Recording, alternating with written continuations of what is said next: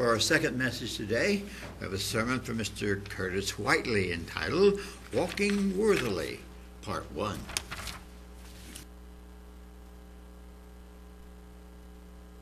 Good afternoon. It's wonderful to see everyone here on this 49th day here, the day before Pentecost. So as Reggie pointed out, today's message is entitled Walking Worthily, Part 1. And a few weeks ago, in my previous message, I went over the first chapter of 1 Thessalonians, and I began a sermon series as I'm trying to get through. And we learned that in the first chapter of Thessalonians, in that first message, we learned that Paul wrote to the Thessalonians after receiving a report from Timothy, who went to check on how they were doing. Paul establishes, in the book of Acts, we see he has some traveling companions. They go and establish the church there in Thessalonica. And then later, when they're not there, eventually he sends Timothy to go and check to see how the church is doing. And upon report from Timothy, Paul writes this letter.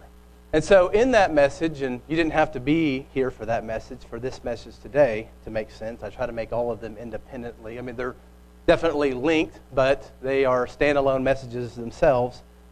So you didn't have to be here a few weeks ago when I went over the first chapter of 1 Thessalonians. But the points that we went over included, number one, being a community that was committed to Christ. And we looked at what that, entails and kind of try to glean some things from the Apostle Paul and what he was writing to the Thessalonians there in that first chapter. Secondly, we looked at being a community empowered by the Holy Spirit. As Paul goes through his missionary journeys, we see the evidence is that the Spirit was with him as he boldly, and it's going to be one of our points today, as he boldly proclaim the gospel message to these different, oftentimes predominantly Gentile, little towns or little cities. And the third point that we went over in 1 Thessalonians, the first chapter, is being a community that is differentiated from other religions or different religions. And so today, we're going to go over 1 Thessalonians chapter 2, verses 1 and 2. Now, originally, I was going to go through chapters 1 through 12. And in the process of looking at this message this week, for the sake of time, I decided to break this section of Scripture into two. So the first scriptures, or the first message, is going to go over chapters 1 and 2 today. And then next week, because I speak again next week, we're going to go through verses 3 through 12. Now the title of these two little parts within this series that I'm doing on 1 Thessalonians, the title of Walking Worthily is actually based on the very end of this section that I'm, when I look at a letter, you maybe have a Bible that you use, a study Bible, and you'll see there's natural breaks where maybe the people who put the Bible together might title a section of Scripture, and that's kind of what I did. Is chapter 2, verses 1 through 12 is kind of a natural break, and so verse 12 is actually the inspiration for the title. Verse 12, and picking it up and starting in verse 11, if you were to read that, we're going to read that in a minute. As you know how we exhorted and comforted and charged every one of you, as a father does his own children, that you would walk worthy of God who calls you into his own kingdom and glory. And so that is where this title comes from. And so there's 4 words here. 4 words that Paul uses. There's more than 4 words. There's 4 words I want to point out. Number 1, exhorted. And number 2, charged. Paul exhorted and charged. Exhorted meaning to call upon, to admonish, to persuade. With charge meaning to make a solemn appeal. So Paul and his traveling companions, because he was with Silas and Timothy whenever they were first there and they established the Thessalonian church. Paul and them, they admonished, they persuaded, they made a solemn appeal that the Thessalonians would walk worthy of the gospel of God in which they were called. The gospel of God in which you were called into the glory of his kingdom. And so that's what Paul, after he writes all those things, verse 11 and 12, kind of gives us that, that exhortation to do something specific, and that was walk worthily. Now, the English language, the word worthily, and it is a word, is having adequate or great merit, character, or value, or a worthy successor of commendable excellence or merit. I like that second part, a worthy successor of commendable excellence or merit. Now, none of us are truly worthy of Christ or God. We all know that. And that's why Christ did what he did. But still yet, we've been given a spirit and we've been given a commission that our life, as it's being transformed, we're to strive to walk in a worthy manner, in a manner that is becoming, as the word worthy in the Greek says, that is suitable to the gospel of God, to the glory of the kingdom that God is bringing us into. So there are 4 specific characteristics that can be gleaned, more than that probably, but for the sake of this series, I picked 4. 4 specific characteristics that can be gleaned from Paul and his companions in this section that show an example of what it looks like to walk worthily. We will look at 2 of them today. So this is part 1. Number 1, which is interesting, completely connected to our first message today, walk with purpose. Walk with purpose. And we're going to see how Paul exhibited these and his traveling companions as he was following Jesus Christ, the model. The second point we will look at today is walk with boldness and courage. I couldn't give up. I was going to just pick one word, but boldness, courage, they're kind of, words that are very similar. They're somewhat interlinked. And so to start out, let's just read this section, verses 1 through 12, and then we'll kind of come back to that first main point. So verse 1 of 1 Thessalonians chapter 2, it gets tough when you start talking about a number at the front, number in the middle, number at the end. Sometimes I get it mixed up. So if I say the wrong thing, I apologize. I try to slow down. Sometimes I get a little ahead of myself. So verse 1 says this of chapter 2. For you yourselves know, brethren, that our coming to you was not in vain, but even after we had suffered before and were spitefully treated at Philippi, as you know, we were bold in our God to speak to you the gospel of God in much conflict. For our exhortation did not come from error or uncleanness, nor was it in deceit. But as we have been approved by God to be entrusted with the gospel, even so we speak, not as pleasing, even so we speak, not as pleasing men, but God who tests our hearts. For neither at any time did we use flattering words, as you know, nor a cloak for covetousness. God is witness, nor did we seek glory from men, either from you or from others, when we might have made demands as apostles of Christ. But we were gentle among you, just as a nursing mother cherishes her own children. So affectionately, longing for you, we were well pleased to impart to you not only the gospel of God, but also our own lives, because you had become dear to us. For you remember, brethren, our labor and toil, for laboring night and day, that we might not be a burden to any of you. We preach to you the gospel of God. You are witnesses, and God also, how devoutly and justly and blamelessly we behaved ourselves among you who believe. Verse 11, which we just read in 12. As you know how we exhorted and comforted and charged every one of you, as a father does his own children, that you would walk worthy of God who calls you into his kingdom and his glory. So the first point, walk with purpose. Verse 1 tells us that Paul says, for you yourselves know, brethren, that our coming to you was not in vain. And Paul here begins this section of the letter, chapter 2, by reminding the Thessalonians of something they already knew. Because he continually mentions this, that you already know, as you were witnesses. And he says that their coming to them was not in vain. Now there's some dispute on what this exactly means. All of them could be true, and maybe they're all true together. But the word in Greek is the word kina, which means empty-handed. Our coming to you was not empty-handed. It wasn't void. It wasn't lacking in content. And some translations have argued that it should be translated as insincere. So it seems apparent, we see this even starting in chapter 1 of this letter. We see that Paul's continually reminding the Thessalonians, remember your own witness of us and how we conducted ourselves, how we acted among you. There's possibly some naysayers outside of the church in this community that had maybe accused Paul as not being sincere or serious when he came to Thessalonica, or that they lacked earnestness, like a deep commitment. We are not completely sure what's motivating Paul to continually talk about their own knowledge of how Paul and them acted.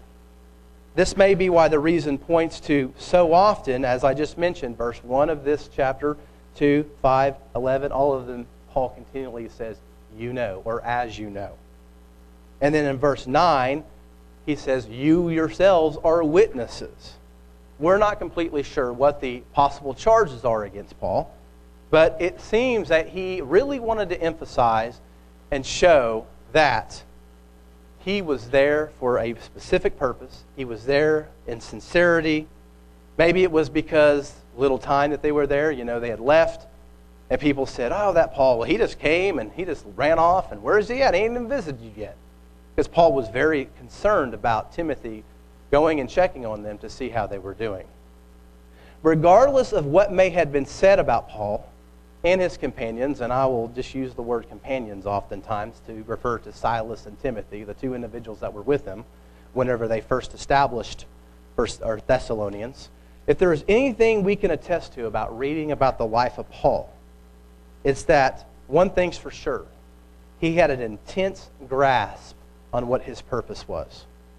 And Paul wanted to be clear here, as he is in other letters, but specifically here in this first letter to the Thessalonians, a church that he hadn't seen in quite a while. And remember, this is early on in Paul's ministry. This isn't a late letter. This is a very early letter. Arguably, 1 Thessalonians and Galatians are the two argued letters on which one came first in terms of which letter Paul wrote first.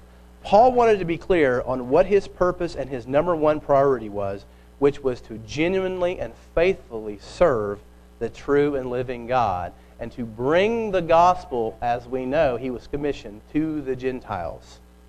He demonstrated this as he walked. He walked with a purpose. He walked with a purpose, which makes us ask the question, what is it about purpose? Why is our purpose in life so important? I think one of the reasons is because it's one of the main criterion or frameworks, or one of the main filters we use to make the choices that we make in life. Right? We look at our purpose. Sometimes we might not consider our purpose. Sometimes, you hear a lot about what's your purpose. It's May right now. A lot of people are graduating, kids, high schoolers. You hear those graduation speeches, right? They all talk about, go find your purpose in life. Follow your dreams. Find out what you're made to do and things like that. Our purpose is at the epicenter of why we do what we do, when we do it, and how we do it. As well as any goals that we may set for ourselves. Now, these two concepts, purpose and goals, are interlinked, right? They have a lot of similarity. There's some differences, but they're very similar in nature. And I think, these two concepts, they're interlinked. And I was just thinking of goals and this idea. And I want you in your mind right now just to think of some goals that maybe you have set for yourself before. Maybe it's a goal that you are presently trying to obtain. We all, my whole life, I think, since I've been of the teenage level in age, I think that there's been different goals. I haven't met all of them, of course. There's a lot of goals that, every year I review. It's like, yeah, that's a goal, but man, I really don't do much to work on it. I haven't been real successful. Maybe these goals are personal, meaning like they're personal in your life. They're maybe just personal, trying to better yourself. Maybe they're professional, something to do with your career or your job. Or maybe they're even spiritual, spiritual goals. And we kind of, every year at Passover, right, we kind of, lay out to some extent, even if it's, we talk about, we examine ourselves, right? We examine ourselves and we try to remove the old leaven, even if we don't use the same words as goals and purpose and things like that. removing the old leaven and committing ourselves to keep it out is kind of like setting a goal. And so I think most of us can think of the typical goals that people, just generally speaking in our current culture, that people set for themselves. And thinking on this week, and out of curiosity, I just kind of did a quick Google search. I looked up some of the most common New Year's resolutions, which are basically goals, right? I mean, that's the most common time of year people start setting goals for themselves. And so I looked, I just typed in, what are the most common goals of 2021? And of course, I wanted to specifically think of in our country, in the United States. And I came across a top 10 list published by a website called Statista.com, and it was taken from 531 adults that they had surveyed. And the findings, they weren't really that, they weren't out of the ordinary. It's kind of what you would typically think whenever you would see people that talk about things like New Year's resolutions or what they want to do to better themselves. They're very typical. Number one was exercise more. 44% of people had exercise more as their number one New Year's resolution. Secondly, 42% of people said eat healthier. 34% of people said spend more time with family and friends. I really like that. I think that maybe the COVID thing, obviously, probably bumped that up there, and people realized how important it is to maybe be around people. Maybe that some of those people, because let's just face it, we have lived in Tulsa and Oklahoma, and things have gotten shut down a little bit, but I don't think we understand completely at all how the level of shutdown that this prevented people from being able to come into contact with each other. 31% said lose weight. 30% said live more economically. 24% said spend less time on social media. That's a great goal. Spend less time on social media. 23% said improve job performance. 20% said reduce stress on job. 19% said quit smoking, and 15% said cut down on alcohol. So that's the top 10 list. So as I was thinking about this, and we could all relate to this, is that if a person is to transform these goals into reality, maybe the goals that you've set before, and you can put this in your mind, we must take the necessary steps, right, in order to change our life, our priorities, in order to be successful in accomplishing these goals. If it's to live more economically, people must get on a budget and be disciplined to stick to it. If it's to eat healthier or lose weight, they must fill their pantry with healthier foods and practice self-control when it comes to the grocery store and mealtime. If it is to cut down on social media, then you're probably going to have some foresight on choosing a habit that might replace that time that you would usually be spending on social media. But one thing is for sure in all of these. The one thing that is true in almost all of these goals is that they are all driven by some sort of purpose. People don't just want to exercise more and lose weight just for the sake of it. There's a purpose behind it. There's a specific reason. They do it to be healthier, to have more energy, maybe to look better. The same is true for those looking to live more economically. There's a purpose, a reason behind it. They do it to get out of debt, maybe have more savings, reduce financial stress in their lives. In other words, all of these goals have a purpose behind them. And that purpose creates a criteria or a guide that we use to make our decisions and the why behind it. That clear purpose also brings into focus what our priorities are and what is most important to us. A few years ago, whenever I was interviewing for the job that I have right now, the current job, I will never forget one of the last questions of the interview that was asked. Usually I don't remember interview questions. It's kind of a blur. You're kind of nervous. People, you have a, and I don't know what your experiences have been, but, this interview in particular, I was sitting at the end of a table, and I had about 7 people all looking at me, and I was the one supposed to be answering the questions, right? So none of the questions that, they asked really stuck with me, except for the last one. And the last one was asked by who my current boss is. And he asked this question. He said, I believe the most important 2 days in a person's life are the day that they were born and the day that they figured out why. What's your why? So I'd never heard of that question worded to me quite like that. Now, of course, I remember in part my response. I don't remember everything I said. I remember, of course, talking about God, talking about serving God, talking about, my faith in Jesus. Not real in depth. I remember talking about my family, my children. And that, of course, was something that I remember saying. And so, I'd never been asked that question in such a way. But the interesting thing is that those same individuals that were in that interview I work with on a daily basis. Some of them have left, but most of them, the core of them, they're still there. And as I reflected on that question, as I was coming up with this message, and I was thinking about this idea of purpose, and I was thinking about that question that they asked me, it made me think, have I shown by the way that I walk that the why that I gave them as an answer to their question is true? Were they just words? Or have I demonstrated that they were just words? That they were just a sales pitch? Oh, man, that sounds good. People like to hear about, people that are family-oriented, people that love God. Not everybody, of course. You get kind of a feel for, what kind of people are that you're interviewing with, or maybe you learn a little bit about them. You learn that they're a church person or something like that. You throw that in there as a way to maybe earn brownie points in the interview. Have I demonstrated by the way that I walk that the why that I gave them was actually something I truly live by? That I really believe that that's my purpose and I walk with that purpose? Or was it just a sales pitch that I thought would look good? Now, obviously, we sometimes carry ourselves a certain way when we're around a certain group of people,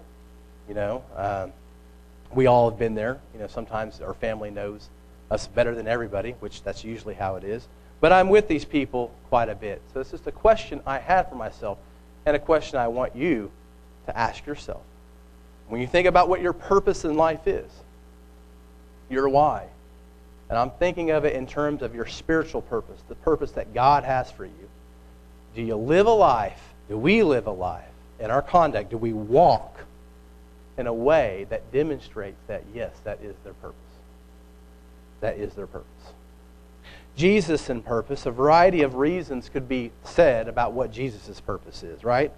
Of course, at the core of what he came to do and what his purpose was to provide salvation. And I think that there are two particular instances, one of them that's very general, but two particular instances of Jesus' living a life of purpose that Paul and his associates proved to follow. If you were to open it up to John, the 5th chapter, verse 30. Number one thing that Jesus said that he came to do was to do the will of the Father. Jesus was singularly focused on doing the will of the Father. Now, the will of the Father for Jesus and the will of the Father for us are somewhat the same, but different, of course.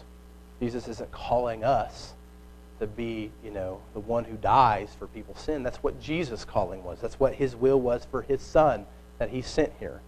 But John, the 5th chapter, verse 30, breaking into context, Jesus is here in a discussion with the Jews in Jerusalem after healing a crippled man on the Sabbath. And they're accusing him of breaking the Sabbath and doing things in a way that wasn't like normal. That's not how we do things around here. They're angry at him. And Jesus says this, in verse 30, I can of myself do nothing as I hear. Or I can of myself do nothing. As I hear, I judge, and my judgment is righteous, because I do not seek my own will, but the will of the Father who sent me. But the will of my Father who sent me. And a little bit later in chapter 6, verse 38, and this context is where Jesus is in Capernaum, proclaiming to be the bread of life. Jesus says in verse 38, For I have come down from heaven, not to do my own will, but the will of him who sent me. The will of him who sent me. And Art earlier asked that question about, are you aligning your purpose with God's purpose for you? Are you aligning your life with God's will? Are you thinking about his will or about your own will? I think all of us could probably say there's times in our life where we're not doing God's will. I was just talking about just the other day. and this is a kind of a side note, but just the other day I was talking with one of my son Asher's football coaches that I coached with. I coached their football team, and this last year we were just reminiscing about the season that went by, and me and him got a 15-yard personal foul penalty because we were arguing with what ref about a call. And I was thinking about this. I was like, man, where are the different times? You know, you're in a stadium, right? You know, people are behind you.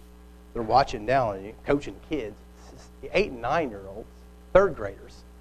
And kids are around there, and then we're sitting there arguing. There wasn't anything like belligerent done or said, but we just were arguing with a call. And, of course, they called a 15-yard flag on us, and I was just thinking, I was just thinking about, probably wasn't doing God's will whenever I was sitting there arguing, because I'd missed the purpose completely, right? Because the purpose isn't to win the football game. I mean, it is. I mean, no, that's not true. The purpose is to win the football game. But at that level, the greater purpose is to develop these individuals, to provide them some experience in working with a team, experience about working hard and being disciplined and things like that. That's why I lost sight of all of that and became singularly focused on what I thought should be the call.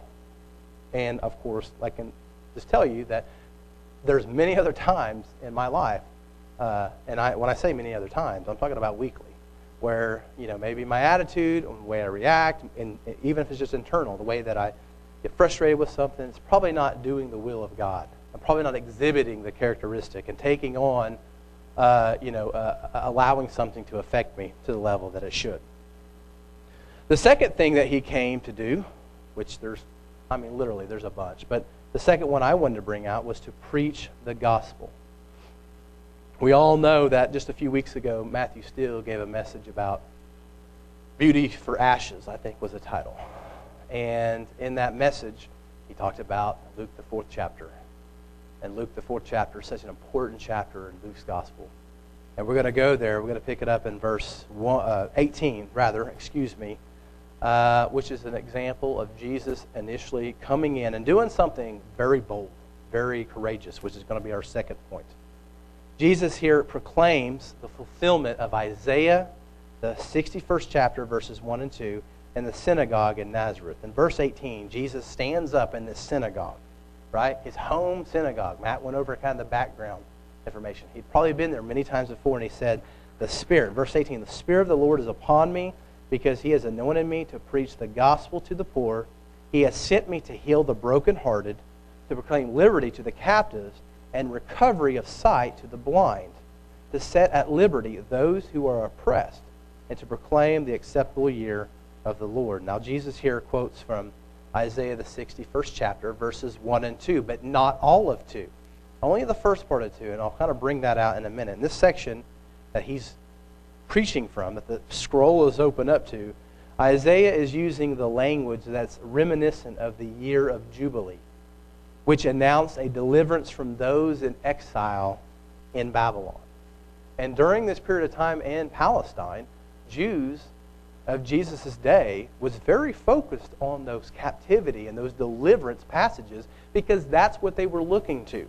They were living in captivity themselves. Now, it wasn't captivity like that of Babylon or that of Persia, but it was still living in a land that was supposed to be promised to them, but the Romans had occupied.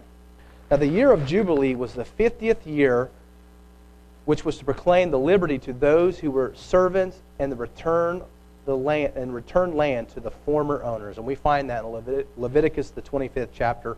We're not going to go there. But these images that Jesus would have been preaching, and they knew this scripture. They knew this passage.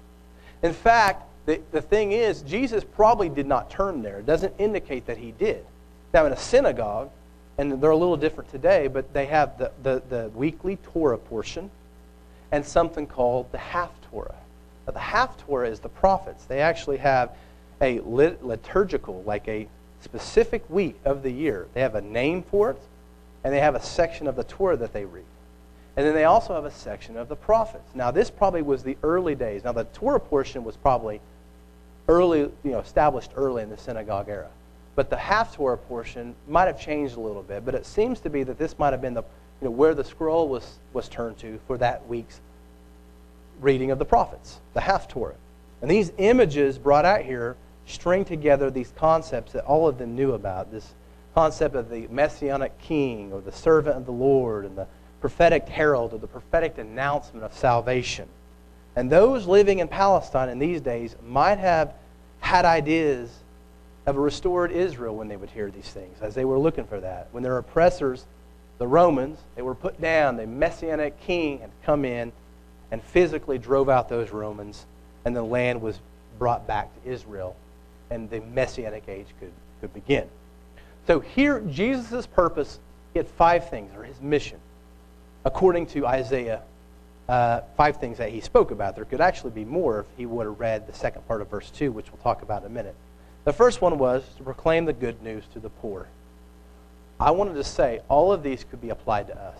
I'm not saying that this is our purpose per se, that we're proclaiming the gospel like Jesus did. We're proclaiming the gospel of the kingdom like Jesus did in the sense that we're pointing him to Jesus. Obviously, we're not, the Messiah. We're not the ones delivering the captives. But what I mean by it could apply to us is simply that on a spiritual level, if we think about it, all of us could be considered these categories. All of us could be considered spiritually poor or captive. All of us could be considered a part of the brokenheartedness. Because when we look at ourselves in light of sin or what we were, we could be all of these things at the spiritual level. But the first one was to proclaim the good news, the gospel, essentially, to the poor. Now, this was a reference to both the physical poor as well as the spiritual poor. Many people in the first century were poor, especially in Palestine. And a large amount of people would most likely qualify as being in the socioeconomic category of poverty. The poor was a key term that Luke used often in his gospel, and it was oftentimes a reference to people who were mistreated, who had been forgotten, who were despised. This was one of the Beatitudes of Jesus, if you remember, in Matthew, the 5th chapter, where Jesus says in verse 3, "Blessed are the poor in spirit, for theirs is the kingdom of heaven." Secondly, he came according to what he read and fulfill here in Isaiah, the 61st chapter, was to proclaim liberty to the captives. Like the previous, this also includes both physical captivity as well as spiritual captivity to sin. And we see there's so much imagery that's used between the idea of being enslaved in Egypt and being enslaved but to sin, and the concepts that are used to give us the imagery of what Jesus, as the Lamb of God, does for us on a spiritual level. Not only that, the idea of liberty here in the Greek is aphesis with an A, and is translated remission 3 other times in Luke, referring to the remission of sins. So there is a physical element here, but there's also a spiritual element, as we know that remission of sins, that word remission, liberty, breaking free, is a concept that we know within Christianity that's brought to us in the New Testament about our salvation. Third is proclaim sight to the blind. Physical blindness that we see Jesus continually healing people, but also spiritual blindness.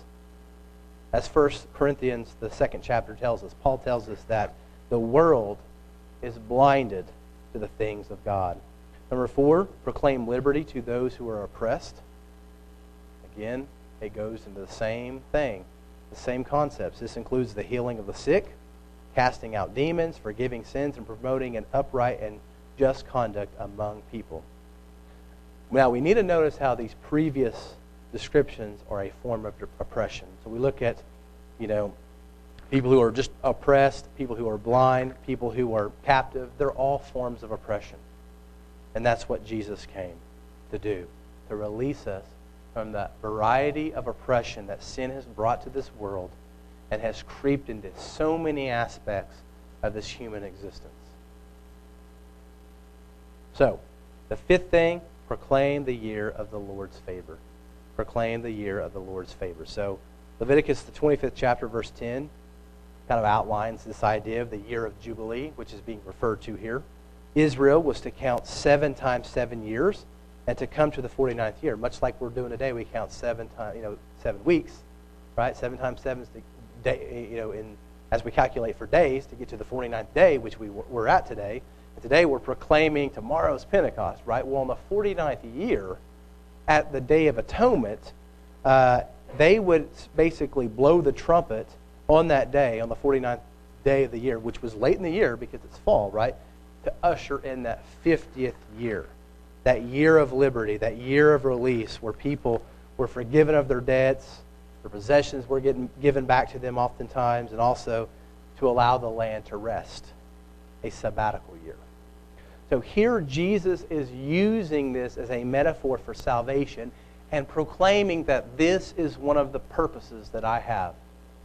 This is my purpose. I have been anointed to come and proclaim these things that you all know about, these things that you've read about your entire life, these things that bring up images of old. I'm sure people, other than just the Scriptures, I'm sure that kids growing up in first century Palestine probably had stories that were passed down from generation to generation about what great-great-great-great-great-great-great-grandparents experienced when they were in Babylon or in Persia. They no doubtably had heard about those things. Maybe they, weren't written down, but they looked forward to this time that Jesus was proclaiming that the time is now.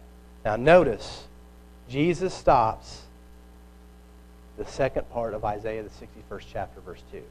Because the first part says to proclaim the acceptable year of the Lord, but the second part, and the day of vengeance of our God, to comfort all who mourn. We know that that wasn't his purpose when he first came in that first time. But that purpose will be coming soon as he ushers in that kingdom when he comes, when Jesus returns the second time. Now, our purpose is a little bit more difficult, right? It's one thing to identify the purpose of Jesus and that of Paul as we read the Scriptures. It is another thing to, of course, identify our own specific purpose.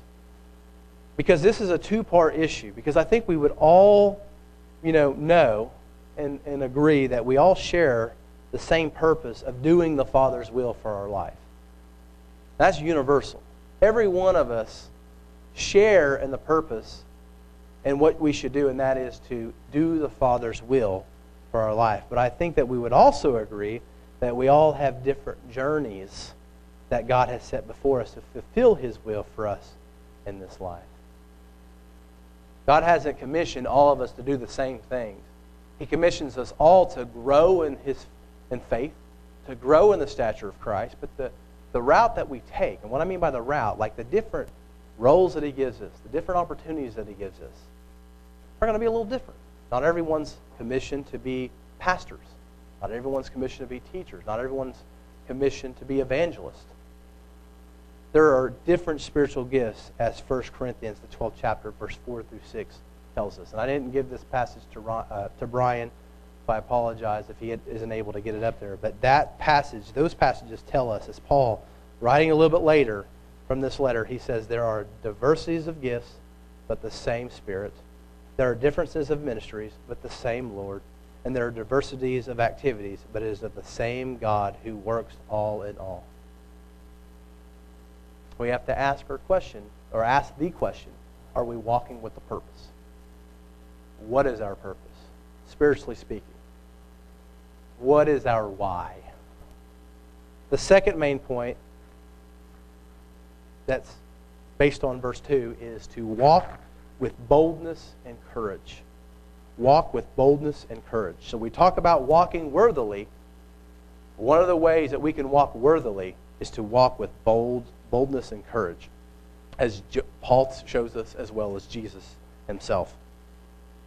Verse 2 says, but even after we had suffered before and were spitefully treated at Philippi, as you know, we were bold in our God to speak to you the gospel of God in much conflict.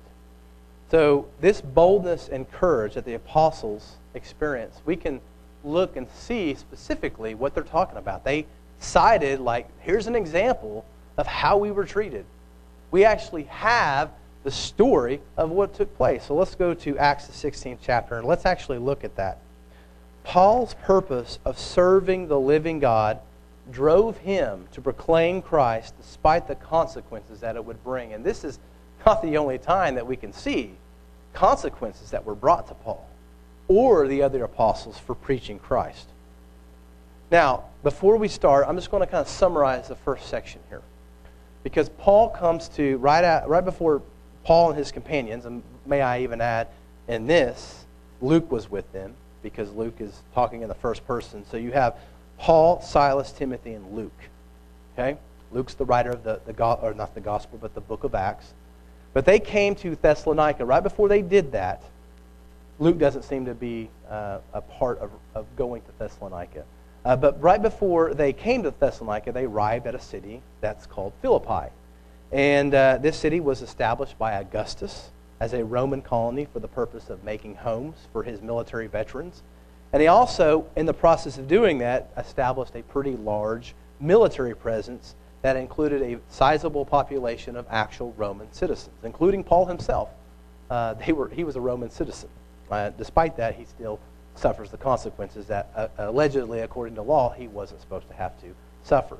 So as they come to this city, that's a Roman colony, they have this initial encounter with this woman by the name of Lydia, who happened to be someone who was known as a God-fearer. Now, a God-fearer was basically a Gentile who believed and worshipped the God of Israel. They weren't a proselyte. They weren't in the process of conversion, but they had heard about the God of Israel, and they believed in the God of Israel. Now, at hearing Paul's preaching, she became convicted by Paul's teachings and the things that he was saying about the gospel, and she becomes baptized. And not only her, but her entire household, her children. It seems to be that she was probably a widow, according to when you look at background commentators and talking about there's many widows during this age. She might have inherited a business from her husband, because it seemed that she was pretty wealthy, because she invites Paul and his companions to come and to stay with her in her house. So at some point in the future, after this, they get into some trouble because they were doing the same thing. They were going to pray beside the river, by water, maybe a synagogue. And there was this woman, this young woman with a spirit, this young slave girl with a spirit that kept calling out and basically was using like the pagan ways of chanting about a God and chanting about Paul and the God that Paul was proclaiming. And so Paul demanded this spirit to come out of this slave girl, and it got them into some trouble. So the common language that we might be familiar with, that he exorcised the spirit. This girl was, proclaiming to have this spirit, and Paul comes over there after a time, and he literally casts the spirit out of her, and there the trouble comes. Because people seem to believe that this girl had some sort of ability because she had this spirit. And people, looking at this, I think it has something to do with a snake spirit. And it has something to do with Greek mythology. Obviously, Philippi is on the is there in Macedonia, in that Macedonian region where Greece was, even though the Romans had control of that area now. But this caused them problems because she was a slave girl. She proclaimed people's fortunes because they believed that her having the spirit could give them fortune or tell them their fortune. But remember, she's a slave girl, so those fortunes didn't go to her. She had masters.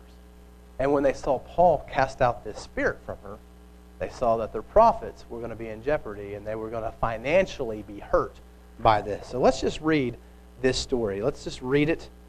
Chapter 16, verse 16 says, "Now it happened as we went to prayer that a certain slave girl possessed with the spirit of divination met us, who brought her masters much profit by fortune telling. This girl followed Paul and us and cried out, saying, 'These men are the servants of the Most High God, who proclaim to us the way of salvation.' And this she did for many days." Now, it seems to be that's not something you would think Paul would be offended at or get annoyed at. So Paul senses that she's not doing it because she herself believes per se, but rather she's doing it to try to grab. She might see Paul getting a following. Oh, people are coming out and really listening to this guy. What I'm going to do is I'm going to attach myself to his God, and those people who are following him, maybe I'll be able to get a following with them. They'll come to me and think I'm associated with him. Paul gets frustrated with this, and he, in verse 18, and this she did for many days, but Paul, greatly annoyed, turned and said to the spirit, I command you in the name of Jesus Christ to come out of her. And he came out that very hour.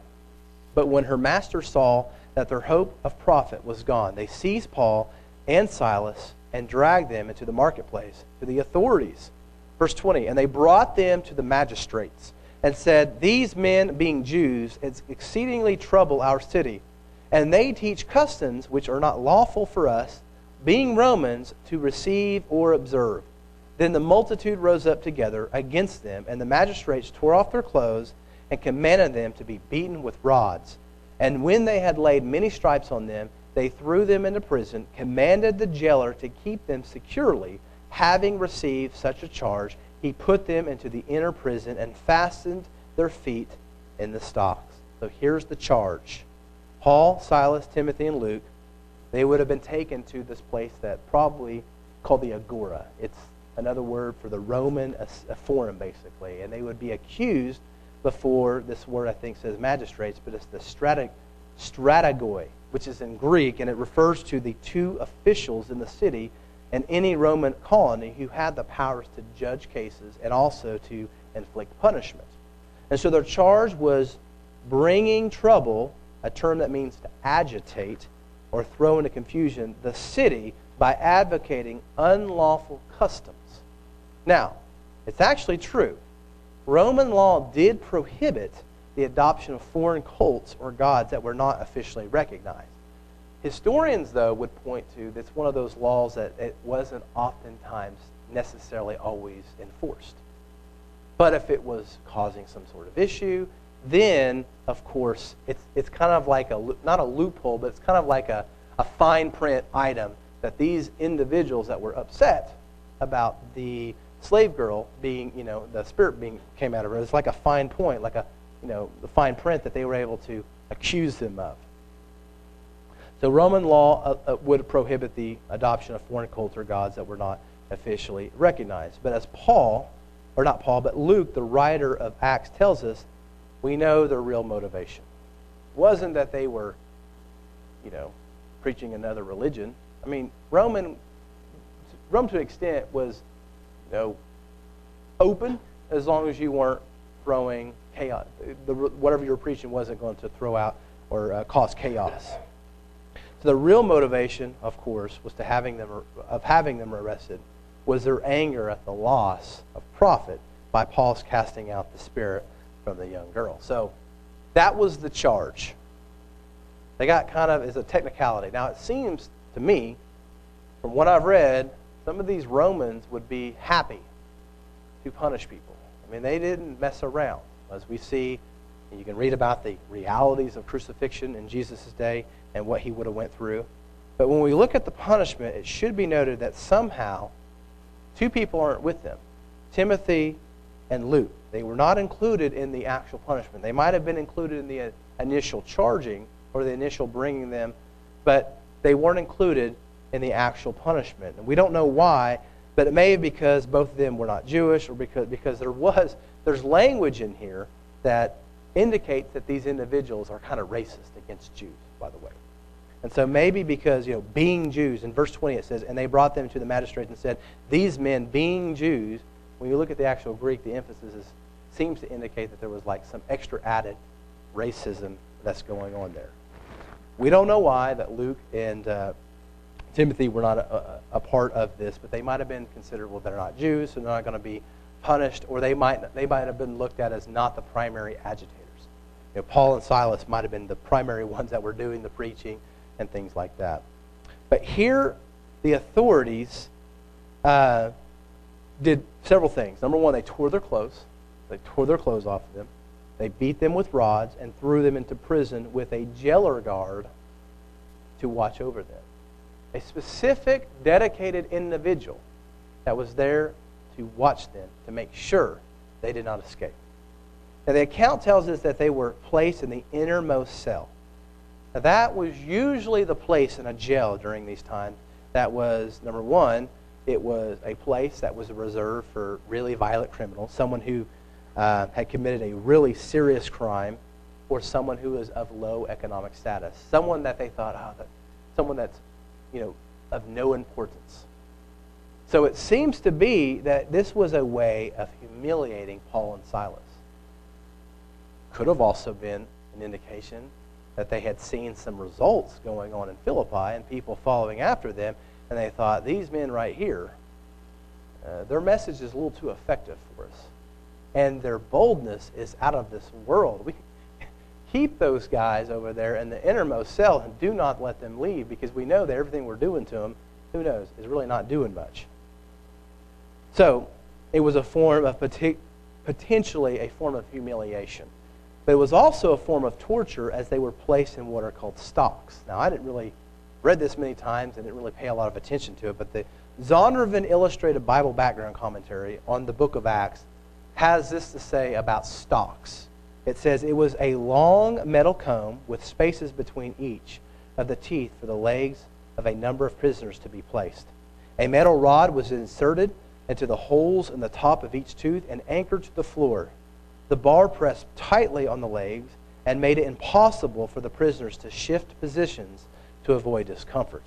Sleep was only possible through laying or sitting on the floor. The stocks were not only a security measure, but were also a form of torture. This wasn't just some, punishment. I'm going to slap you around a little bit and let you be on your way. This was a physical torment. This was a difficult thing to be able to endure if you weren't bold, if you weren't courageous, and if you weren't genuinely being led by the Spirit of God. Let's just read about the response. What was the response of Paul and Silas? Picking up in verse 25 in Acts 16. It says, but at midnight Paul and Silas were praying and singing hymns to God, and the prisoners were listening to them. Suddenly there was a great earthquake, so that the foundations of the prison were shaken. And immediately all the doors were opened and everyone's chains were loosed. And the keeper of the prison, awaking from sleep and seeing the prison doors open, supposing the prisoners had fled, drew his sword and was about to kill himself. But Paul called with a loud voice, saying, do yourself no harm, for we are all here. Then he called for a light, ran in, and fell down trembling before Paul and Silas. And he brought them out and said, sirs, what must I do to be saved? Verse 31. So they said, believe on the Lord Christ, or Lord Jesus Christ, and you will be saved, and you and your household. Then they spoke the word of the Lord to him and to all who were in his house. And he took them to the same hour of the night and washed their stripes. And immediately he and all his family were baptized. Now when they had brought them into his house, he set food before them, and he rejoiced, having believed in God with all his household. This was an example of boldness and courage. Despite the physical pain, the emotional toil, maybe not getting sleep, and after being beaten and flogged, hit with rods, they were put in stocks in an uncomfortable position, let alone the public disgrace they experienced.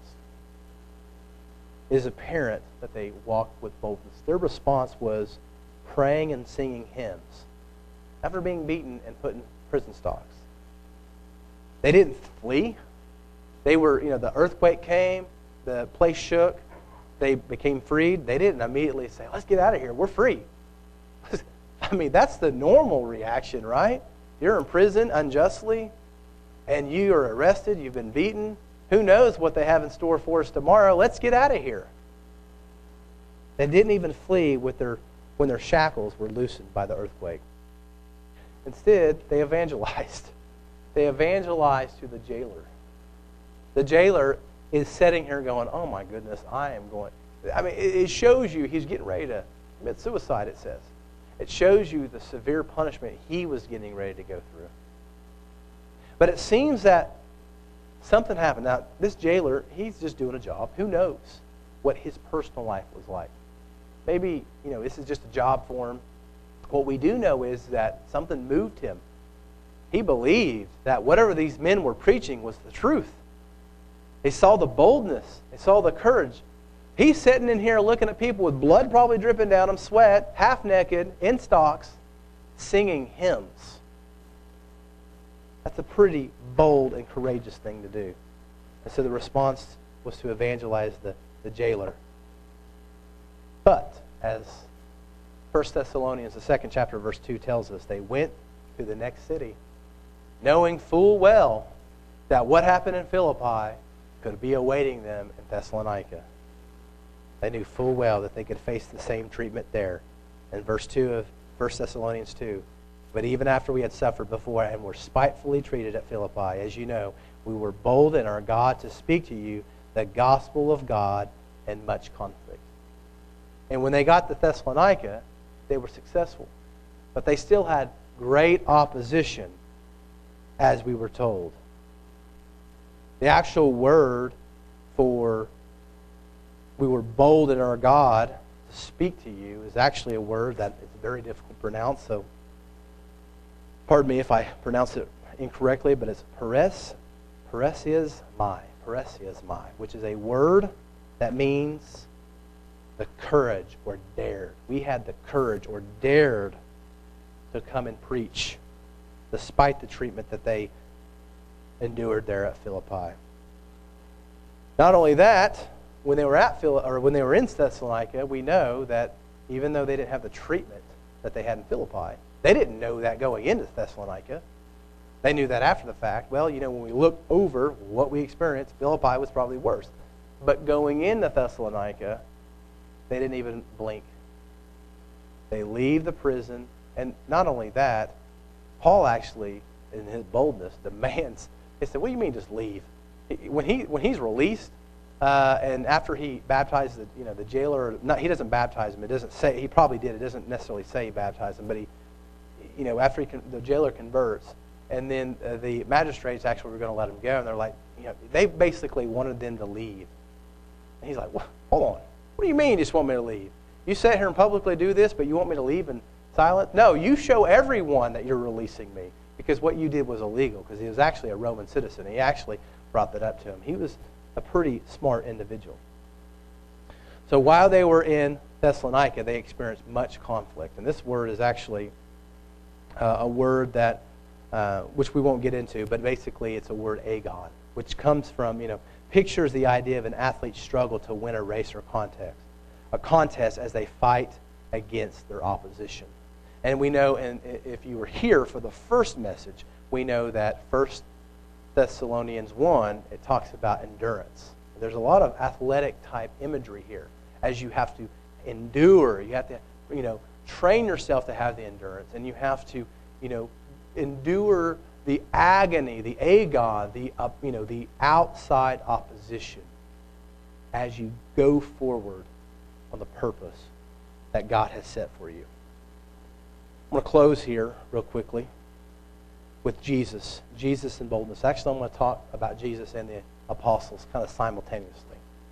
Earlier we talked about Jesus and his purpose, and I think we could all agree that we could spend lifetimes talking about and analyzing what Jesus' purpose was when he came to this earth.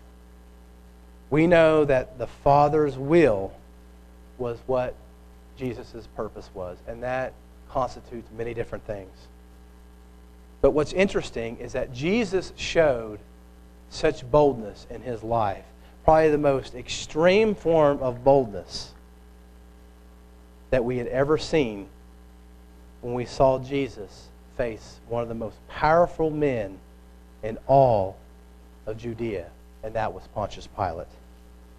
Jesus had just got done being tried by the Sanhedrin. Sanhedrin goes and brings him to one of the most powerful men in this region.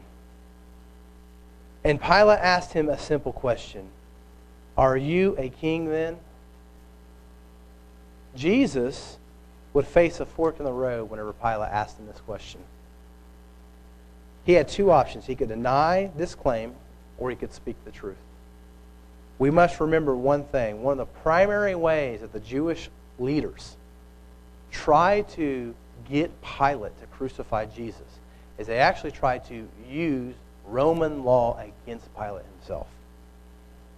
We know that the chance that the Jews kept making at Pilate was this: whoever makes himself a king speaks against Caesar. That's in John, the 19th chapter, verse 19. Pilate, you have to do this. You're no friend of Caesar. Everyone hearing him. If you don't, this man's claiming to be a king. And so Pilate asked Jesus in John 18, verse 37, Pilate therefore said to him, "Are you a king then?" Jesus answered, "You say rightly that I am a king. For this cause I was born, and for this cause I have come into the world, that I should bear witness to the truth. Everyone who is of the truth hears my voice." An extreme form, an example of boldness and courage to continue to stay on track, to be about the Father's purpose and align, as Art said, God's purpose with our purpose. The early church in boldness, I'll just quickly go through this because of time, but in light of Pentecost coming tomorrow, it's hard to get around this. When we open up the Gospels and we read about the actions, the behaviors, the dispositions of, I'll call them the disciples, because that's what they were there then, right? We see this beginning. We see this beginning of these individuals, these young men that Jesus had recruited. And we see these young men, and we see what was typical of them, and that was fear. They were scared all the time. All the way from being on the Sea of Galilee where a storm arose, and basically they frantically cry out to Jesus, "Jesus, save us, we're getting ready to perish." And Jesus looks at them and says, why are you fearful, oh you of little faith?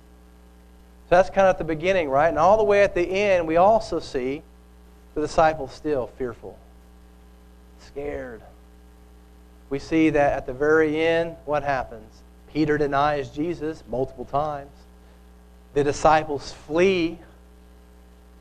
They didn't understand what was happening. They didn't have the boldness that they're getting ready to have. But when we see Acts 2, when we see Jesus be raised from the dead and come back and tell them, "Wait here for the promise of the Father," we see the beginning of an absolute transformation that takes place in these individuals. We see the disciples turned apostles courageously stand up in the face of the same leaders that put Jesus on trial, that led him to his crucifixion, boldly proclaim him as the Savior of all. We see these disciples turned apostles heal in the name of Jesus without caring who was witnessing this, even though they were demanded over and over and over and over again to stop preaching this name of Jesus. We see the disciples turned apostles thank God when they suffered and were persecuted for Jesus' sake. We see the disciples turned apostles walk boldly and courageously. Now, most of us probably have never experienced the same bodily dangers that Jesus and Paul or the apostles did, as we see in the book of Acts, for preaching the gospel or for claiming to be a Christian. But we definitely know that we live in a world where there's other consequences. Social consequences, ridicule, for just being bold enough to proclaim Jesus or to be upright in proclaiming what's right. We live in a world that's very mixed on what they believe is right and what they believe is wrong. What we do know is that we are commissioned and called to walk with boldness and courage our faith. And, of course, to have a purpose. And we have other points that we'll go over next week about what it constitutes, or some examples of what it looks like to walk worthily. So walk with a purpose and walk with boldness and courage. We know tomorrow ushers in day 50, the day of Pentecost, and we started this countdown weeks ago. And from a Christian perspective, we know that Pentecost is a day that God poured out His Spirit on the church. And from that point on, we see that God has provided the key ingredient for our transformation. It's what allowed and enabled those disciples to be turned into apostles with boldness and courage, and with an absolute definitive purpose, without even having to ask them what their purpose was. They lived it. They walked it. From that point on, we see that God has given us that ingredient that ingredient for our transformation. We know that that's because in that Spirit, He's taken His abode in us. He's taken up His abode in us. And He is fashioning us according to His will, as long as we don't fight against Him. He doesn't create a robot in us. He is creating a creature in us that is developing. That is developing. As we reflect on the points that we touched on today, let us remember to walk with a purpose and walk with boldness and courage in our Christian journey.